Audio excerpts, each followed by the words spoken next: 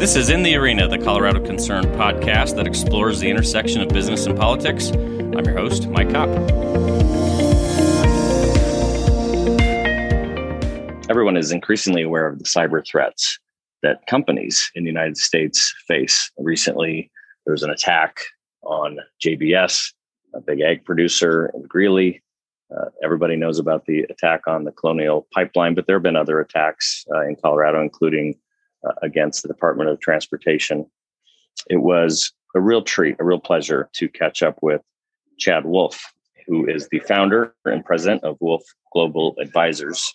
And listeners probably would know him as the former acting secretary of the U.S. Department of Homeland Security in the Trump administration. And we wanted to ask him about cyber threats facing the United States, what the federal government is doing, perhaps maybe what they should be doing. We also talked a little bit about the border and visa policy, all these things that really touch upon business. I hope you enjoy. Well, Chad, thanks so much for joining us. You've described DHS in somewhat surprising ways, I think, to many people in business, in the sense that I think people look at the cyber landscape, or you've called it a cyber battlefield, I believe. And I think people are surprised to hear that DHS is so heavily involved in that. We know that most people think of FBI or other agencies. Could you reflect back a little bit on your time at DHS and give us a little bit of a perspective from a business standpoint of what the United States government is dealing with in general, and what how DHS is responding in particular to this growing cyber threat that we all face? Well, thanks for having me. It's a great question. It's a big question, certainly. I think what you've seen over the last several years, and particularly in the last probably 4 or 5 months, is a growing increase of cybersecurity events, and particularly ransomware events. We saw that particularly with Colonial Pipeline and with JBS in the food ag industry. And so we continue to see these, and there is a whole of government approach to addressing the issue. And part of that, as you mentioned, is certainly on the law enforcement side, which is where the FBI comes involved in trying to make sure that they are identifying these cyber criminals and trying to hold them accountable, a variety of different ways that they do that. But there's other elements involved as well as such as the intelligence community. A lot of these either non-state actors or state actors, originate overseas. And so the intelligence community collects a lot of intelligence about some of our adversaries. And then you have the Department of Defense. They have Cyber Command, where they are focused on fighting our wars in the cyberspace.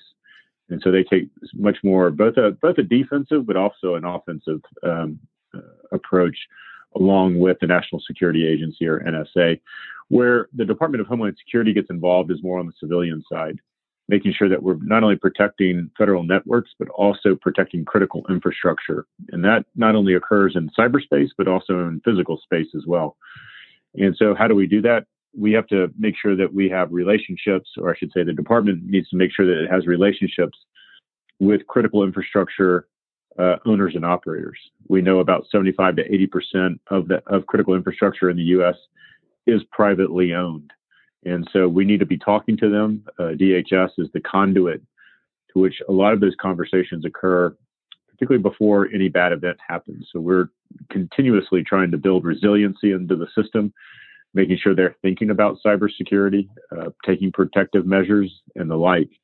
And so that conversation occurs with the private sector and with DHS, which is, again, a civilian agency, which most folks are more comfortable talking to. So DHS has been in the cybersecurity space for some time. In 2018, I believe, we created the Cybersecurity and Infrastructure Security Agency within the department. And its sole focus, again, is to make sure that it's talking to the private sector, protecting federal networks, and protecting critical infrastructure, which includes privately owned and operated infrastructure. So it's something the mission that we've been doing, or that the department's been doing for some time, that they'll continue. And I think the recent increase that we've seen in ransomware attacks just further increases their mission and the criticality of that mission. Could you break out the differences for us between like the SolarWinds attack of last year, late last year, and these more recent attacks that have garnered a lot of national attention with JBS, Colorado company, and also the Colonial folks down in the southeast part of the United States?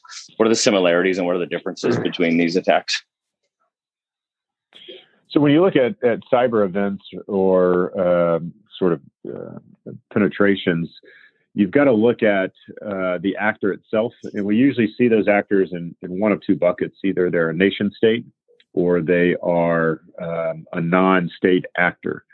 And even a non-state actor can have various levels of acknowledgement by a nation state. But let's just say there are state and non-state actors.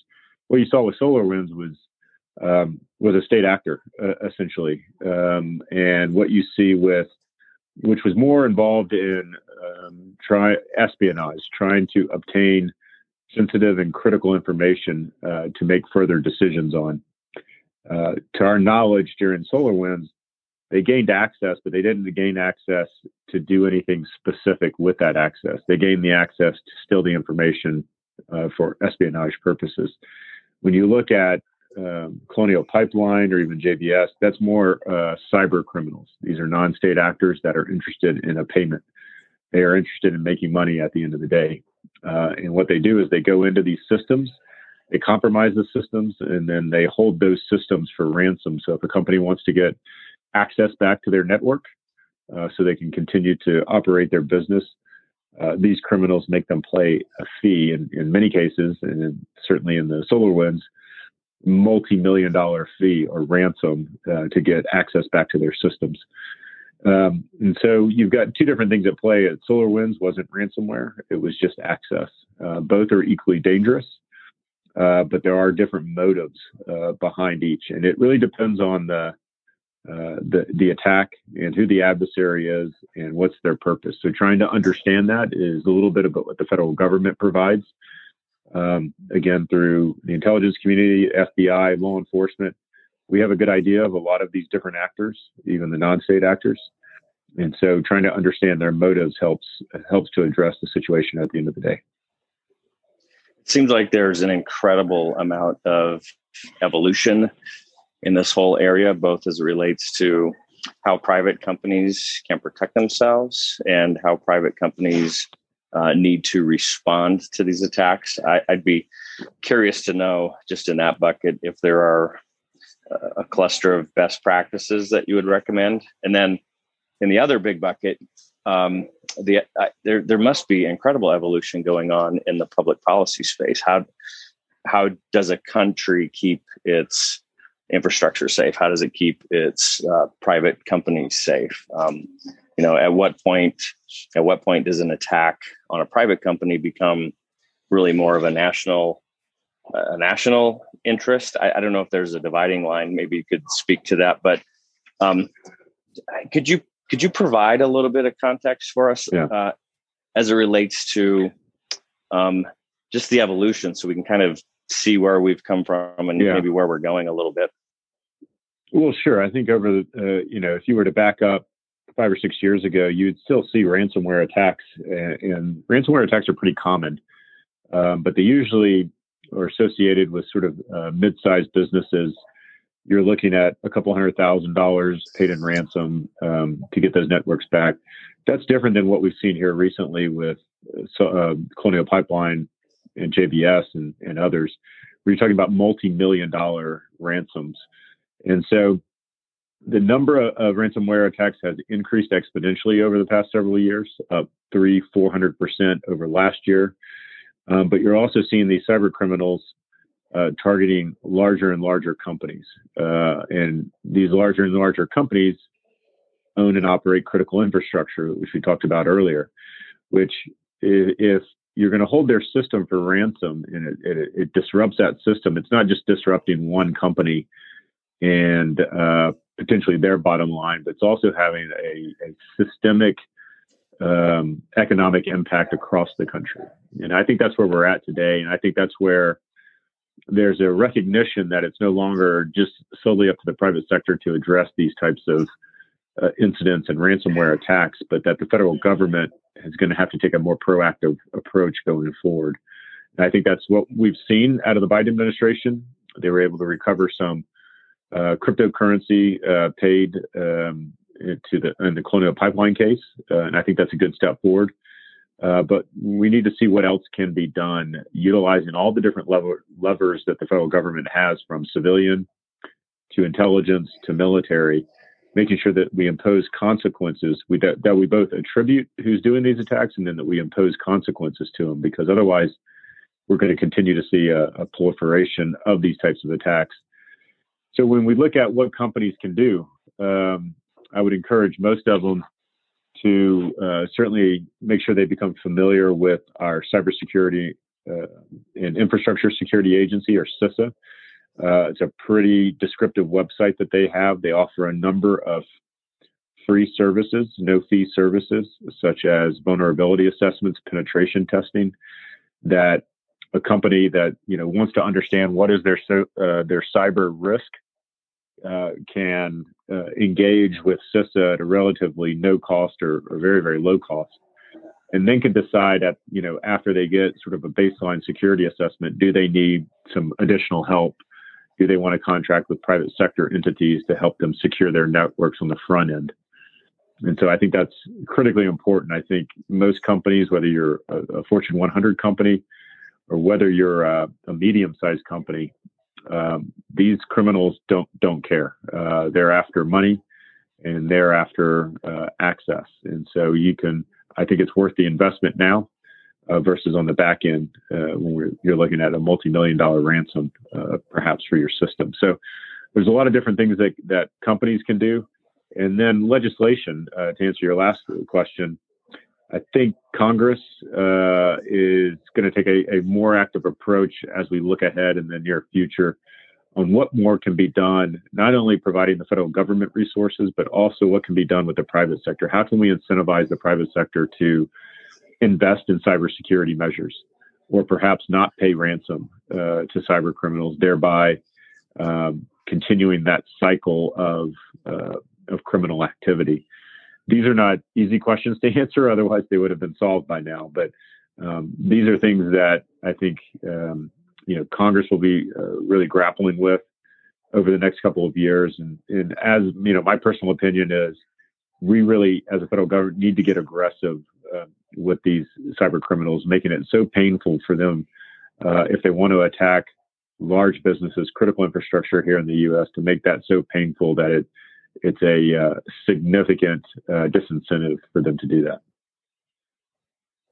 We had an earlier discussion today, and you were mentioning that the different agencies, depending on what the mission of the agency is, whether it's FBI or one of the intelligence agencies or Department of Homeland Security, you really have different missions. So you're looking at the crime of cybersecurity from a different angle. And from a business standpoint, I have to think that a lot of people in America would feel really good about these actors that are, penetrating the companies, private companies' systems here in the United States, like for them to be fully exposed and, kind of prosecuted in the light of day through whatever means might be available. I'm not even sure what those would be if they'd be in another country.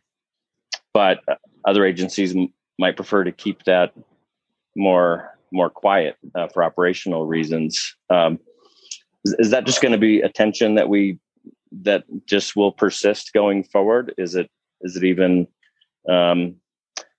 is it a good tension in your opinion to have that, or is it negative one way or another? Or what's your view about that?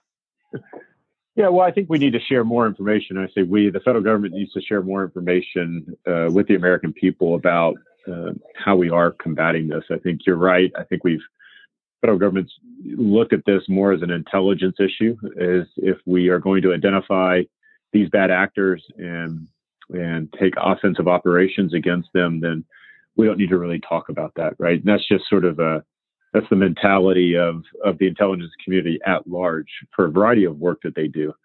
I think that needs to change over time. I'm not saying you can do that overnight, but the American people need to understand that their federal government is trying to actively address these issues. And whether it's DHS, whether it's the FBI, Cyber Command, National Security Agency, you have dedicated teams. This is all they do, day in and day out, night after night, is trying to prevent on the front end, protect during, and then build back, or the resiliency in the system.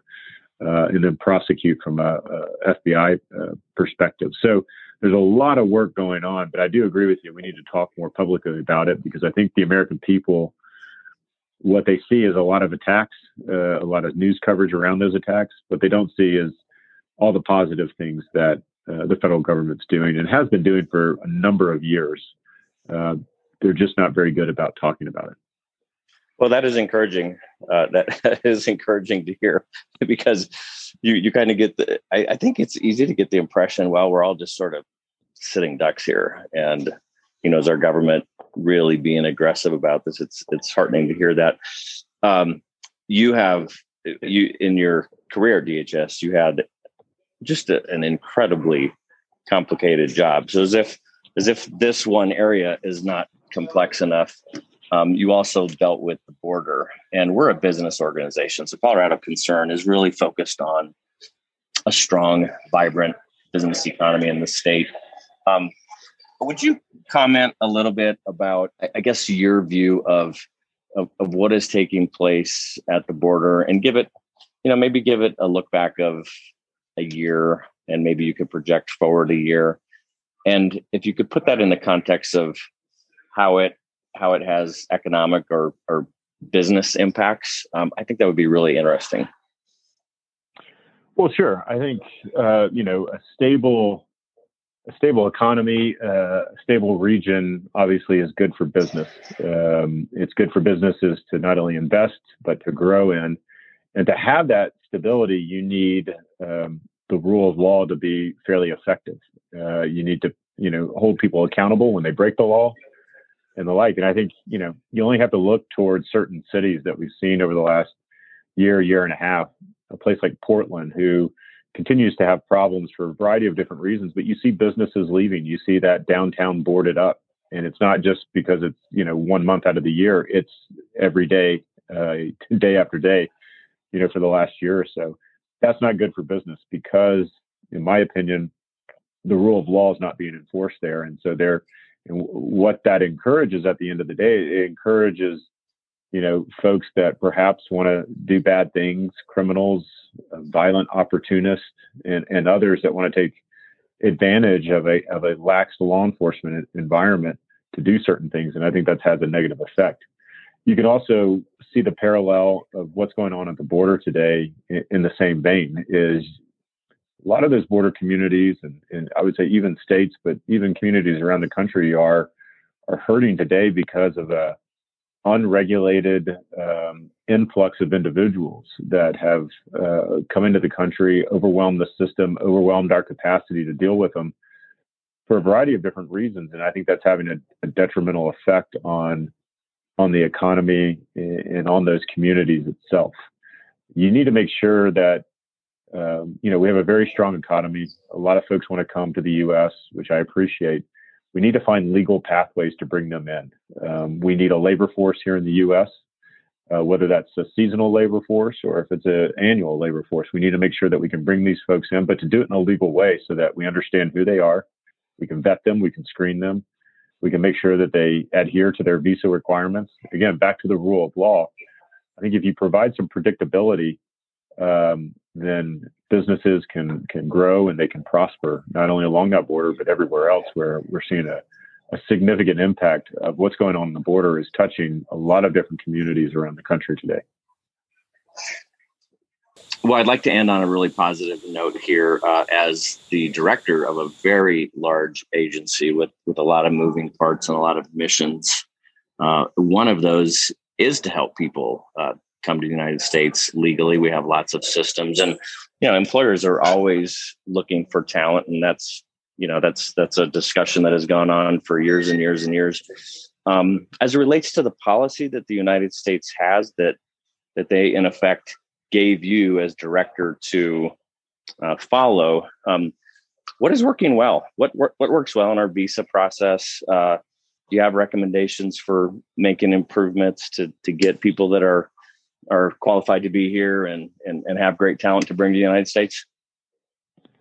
Yeah, look, I think we've got, at last count, I think there were between 70 and 80 different visa programs that individuals can come here to the U.S. on, whether it's to work, to live, to visit, and the like. And so there's a lot of different programs. A lot of them have been abused over time, and we see a lot of fraud in a lot of those programs. So I think first and foremost, it's important that, the laws that Congress passed that establish those programs, that they be administered as they were intended to be, so that they are regulated as such. I think that will help drive what changes need to be made. It's very hard to make changes, and I think most people realize that we need to make sure that we continue to bring in folks that can contribute to the U.S. economy. We want to make sure that we do that in a legal way, but it's hard to determine how to bring those individuals in on which programs when a lot of these are being abused for a variety of different reasons. So I think there is some reform that needs to occur, and then we need Congress to do their job. We need Congress who sets visa policy, and then the executive branch just executes that. They need to have a debate, and they need to have a discussion about high-skilled, foreign workers. What does that look like? What are the requirements? There's some very low bar requirements today that some would argue are driving Americans out of the workforce and out of certain industries.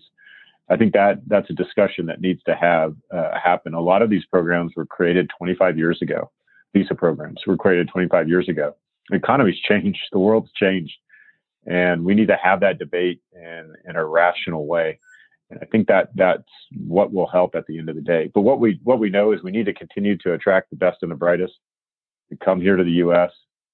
We need to make sure that if they come here to be educated, then they have an opportunity to stay and to contribute. And I think that's important. While at the same, that's on the high skill side. On the same vein, on the low skill side, we know that we need a labor force that is mostly foreign based. And these folks want to come in, they want to contribute, they want to send money back home. And we need to allow them to do that in a lawful way, making sure that they adhere to their visa requirements. They go back home when they need to go back home. They come and they go, and they're vetted. If we can do that in legal pathways, I think, we'll be stronger as a country at the end of the day. Well, Mr. Wolf, it's been really terrific to have you. I want to say thank you for your service to the United States of America. Thank you for your time today. You are now back in the private sector as the founder and the head of Wolf Global Advisors. Is there a way people can find out about your work that you could mention to us on our way out? Yeah, absolutely. They can go to the website. It's probably the best way. So it's www.wolfglobaladvisors.com. There's contact information on that website for myself as well as others. They can read a little bit about the services we offer, and just reach out. There's an email there, and they can find me there. Well, thanks again. It's been wonderful to have you today. Thank you. All right, thanks, guys. Thanks for listening to the In the Arena podcast with Colorado Concern. I hope you'll subscribe so you can stay informed on the intersection of business and politics in Colorado.